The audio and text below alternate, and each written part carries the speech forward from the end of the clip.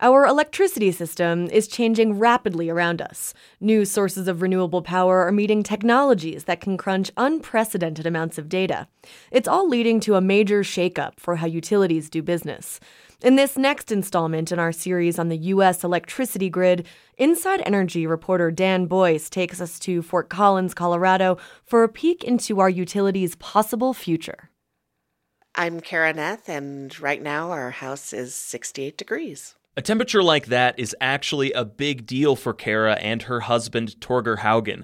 Just a couple of months ago, they would struggle to get the thermostat up to 50 or 60. I wore a hat and a coat all the time. Huddling under blankets, faulty ducts were essentially pumping heat out into the dirt around their home. Really uncomfortable, unlivable, really. Now the couple pulls open a trap door in their closet. So what you're seeing down there is the new ductwork, revealing the results of a more than $13,000 heating system upgrade. It's changed our lives. Kara and Torger's Fort Collins home is one piece of our potential utility of the future. Stay with me. It'll make more sense if I back up and explain the other pieces first. John Phelan is driving me to piece number one. I'm Energy Services Manager here at Fort Collins Utilities. The city government runs a small municipal utility, and the installation of this first piece happened about 3 years ago.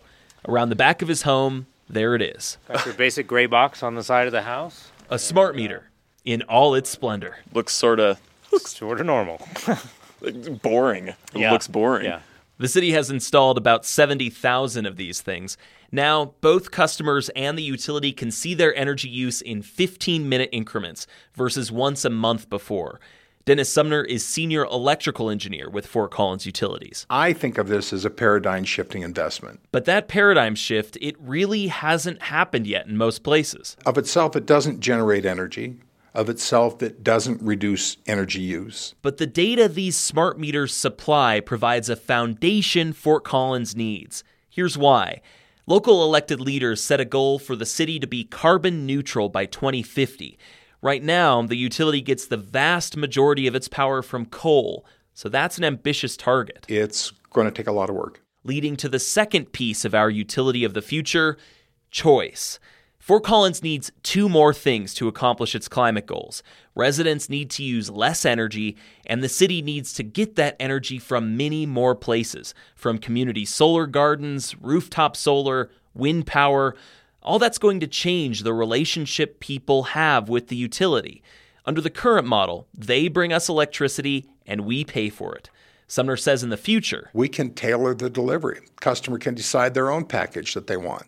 Customers will buy and sell electricity on the grid, zapping energy back and forth from their solar panels or stored in their electric cars. It's a marketplace. James Tong is with the group Clean Power Finance. He predicts the grid of the future will work like an app store. Utilities provide the hardware that hosts the platform, but they also curate the vendors. The only way Fort Collins will keep this energy transition affordable is if the citizens buy into renewables, and more importantly, make their homes as energy efficient as possible.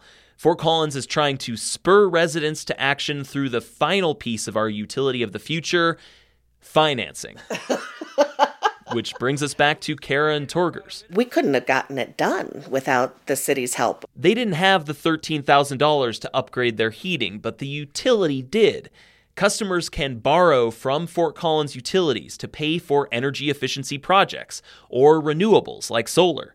Kara and Torger make payments right on their monthly utility bill and say in the wintertime they will save money. Because we're not using 6 space heaters spread all over the house. Energy researchers at the Rocky Mountain Institute say Fort Collins is the first utility in the country to offer real long-term loans at attractive rates, all to get customers to make these upgrades and keep monthly bills low.